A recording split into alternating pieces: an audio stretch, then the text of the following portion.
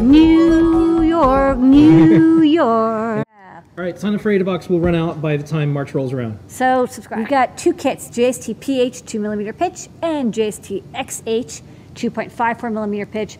Great for making your own custom JST cables. We love the JST pin cable series, but if you want to make your own, you have kits now to make any cable you like. Pimoroni. We have their 3 Pirate Audio kit sets.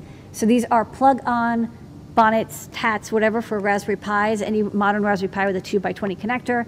It gives you digital I2S audio amplifier with either headphone out or line out, built-in speaker, or dual amplified speaker output, and it's got a cool 1.3-inch TFT IPS display on the front with 4 buttons.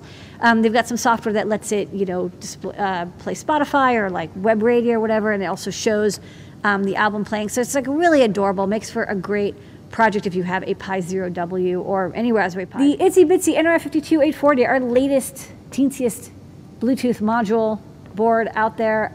If you like the Feather but you want even smaller, the Itsy Bitsy is great. It has an nRF52840 USB capable BLE Cortex M4, runs Arduino, runs CircuitPython, has tons of pins, has a level shifted 5-volt output, has QSPI flash, and that's new products.